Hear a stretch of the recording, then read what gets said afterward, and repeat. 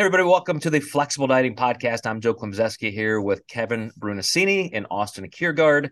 And today we're going to talk about what is flexible dieting. I think before we dive too far into content and topics, we need to lay out some definitions. Always a good idea for any intellectual endeavor. But I will say this is something that has been so normalized that a lot of people now are looking way back into the history of how this kind of started. And there has been flexibility discussed all the way back probably to the 50s or earlier, and that was even one of the method principles of Weight Watchers. Like, here are points; those points equate to certain foods, and so they're doing some math. And then when I came along in the early 90s and said, well, hey, wait a second, they're making these nutrition fact panels the law of the land. And being a pre-med physiology allied health student, here are macros. I know why we need them for different things. My pre-coaching days were right at those starting blocks. So I created macronutrient tracking with that specific methodology in mind. Now, of course, it has scattered in all kinds of directions through at least one generation. So I'm very interested to hear you guys in how your concepts have evolved. But I'll say it right now as a definition. This is what I stand by. Flexible dieting is eating the foods you want in the amounts you need to stay aligned with your health values and goals. So that said, Austin, as somebody who's in the dietetics field, and you've got that academic background as well as a bodybuilding and coaching utilitarian background, how do you see the etiology of flexible dieting and its formation and where it has gone today? Yeah, that's a great question. My background is I found out about flexible dieting back in 2009, 2010. And I learned exactly how you said, how can we fit foods in that we enjoy that allow us to kind of meet our physical needs, essentially. Uh, but after going through school and learning more in dietetics and background, it shifted because I work with a lot of bodybuilders, physique athletes, barbell strength athletes. And it's amazing on how many people end up hitting their macros, but they also lose out on more of the micronutrients. And again, maybe this is the dietetic side of me.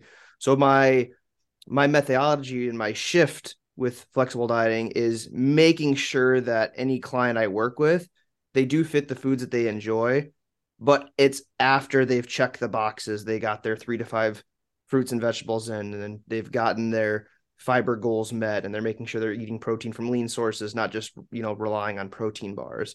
Because I think when the big boom of flexible dieting came out, it was like, oh my gosh, I can eat a Pop-Tart and lose weight. Well, that's true, but again, what do our lab values like looking like? What's the insides going on? Like, it's great that we can enjoy those things, and I'm all for it, but what else can we be doing to make sure that we're creating longevity to this while still eating the foods that we enjoy? So that's kind of where I had found out about flexible dieting, taking my education with what I have learned in school, and kind of now shifted to kind of combine both of those things. And I think that's an exact evolution you should have, because I've had to try to nudge the industry back to what you said. In my definition, it's the foods you want, the amounts you need to stay aligned with your health values and goals. I hope your health values are really high. I hope your health standards are high. So you want a good amount of those foods. And Kevin, being a doctor of nursing practice and a professor, I know you have to care about those things as well. But you're also somebody who's lost more than 100 pounds in your life and you've kept it off. So you're also very big on, this has to really work in my life. This has to be practical. So I'd love to hear how you have seen things change, and what you've personally maybe tweaked in your own application of flexible dieting.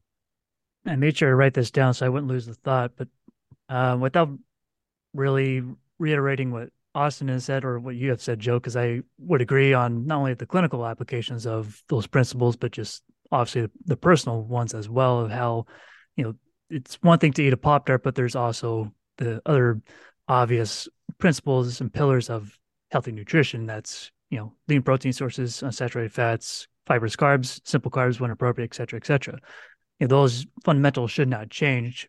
But when I was dealing with obesity and, through a 4-year process of actively losing weight, um, there were certainly cliche, to me, embarrassing at the time, or in retrospect embarrassing, but there were cliche diet methodologies that I followed just because I didn't know any better. And they served its purpose, but it didn't stick.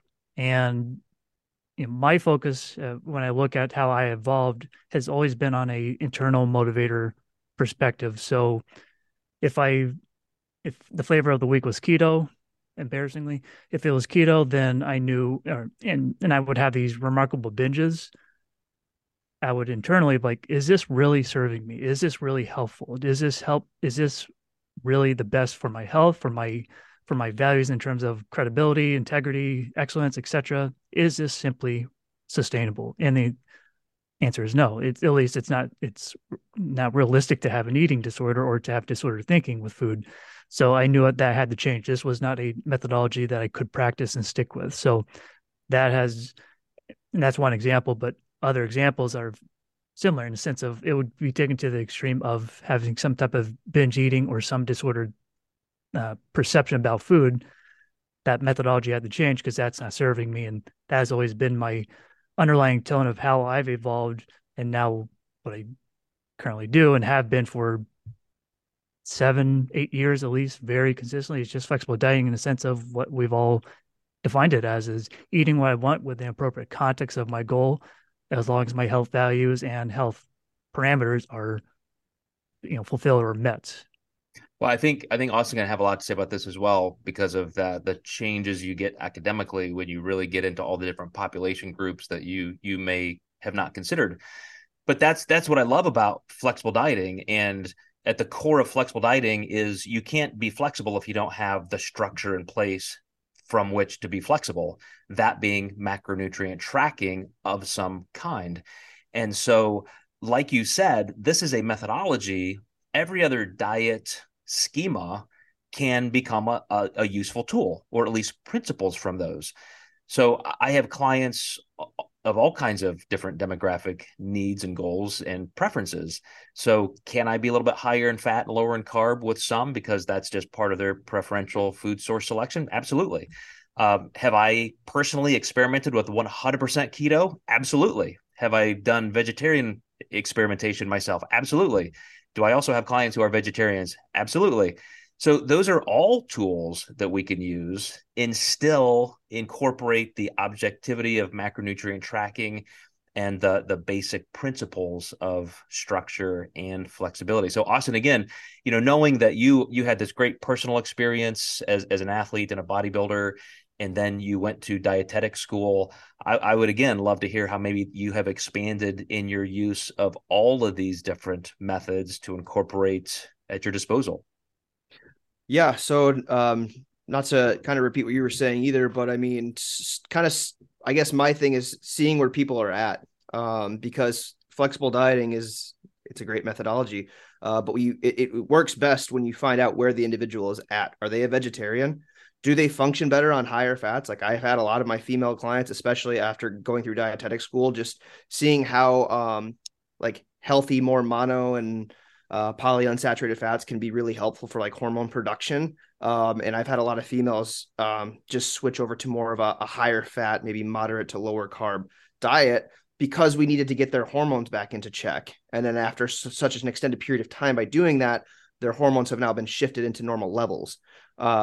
So again, it's making sure that I wasn't focusing on flexible dieting as like it's only this way. It's using the methodology of flexible dieting around the individual's situation. Because again, you might have a vegetarian, someone that prefers more fat. There's another whole stretch of people that have limited income. So that's a thing too. And how to make flexible dieting work with people that I've worked with where they're scraping by just to work with coaching because they want to like lose weight. So it's really hard for them to go eat high-end fancy type of traditional health foods. So how can we make flexible dieting work within a flexible income? So I would say it's allowed me to be more culturally aware of people's situations. How can we make flexible dieting work?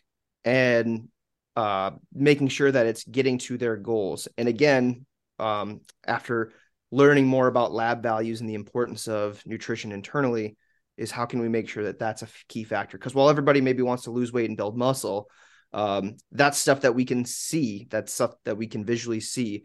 We can't visually see what's going on the inside until we start getting lab work done, which is another thing I try to advocate for a lot of my clients, whether it's a bodybuilder, a powerlifter, the soccer mom trying to lose 30 pounds, get your lab work done. Make sure that when you're going through this transformation, things are staying within a normal range. And if not, let's catch it early so we can make the necessary adjustments and work with your physician to, stay on track. Awesome. And maybe as just a way of closing us out, Kevin, when you think of sustainability, and that, of course, when I was also a college, talk about flexible income and those kind of needs, Austin, one of the exact driving forces of why I created flexible dieting was I was a poor college student, also getting ready for a bodybuilding contest, trying to follow these diet plans as written in magazines. And I thought, I can't get all this food. I can't eat chicken 6 times a day. So I was really looking for a way to be flexible also with a budget. So, Kevin, how do you feel as somebody who provides for clinical needs in nursing practice for the true sustainability? I mean, do you find yourself pushing clients into different directions, or how do you even discuss that this has to be part of your repertoire for life? I think will help frame and answer this is taking some of the concepts from evidence-based practice, which you've talked about one of them already, Austin. That is patient preferences or client preference, but we all have preferences nonetheless. That's one principle we have to uphold when in a relationship like this. Then you got what is the clinical evidence? What is that, or what is clinical evidence in terms of the client or patient status? What's going on that we need to fix, solve, etc.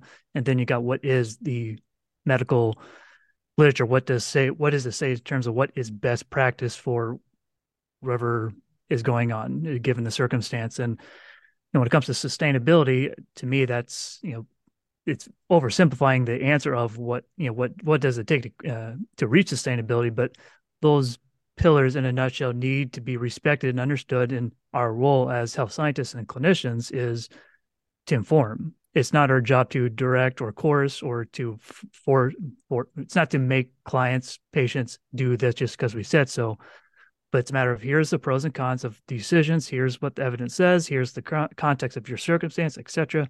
We have to have that conversation, and they ultimately make the decision what's best for them.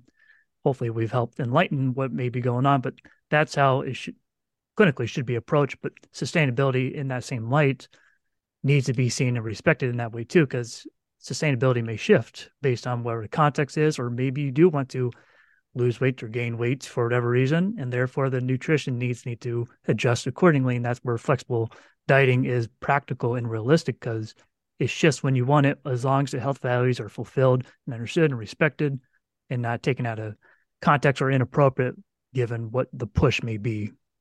So well said, and such a million new topics to discuss as you guys bring these things up. So good thing we will do that in the future. Thank you, Kevin. Thank you, Austin. We will see you all next time in the Flexible Dieting Podcast.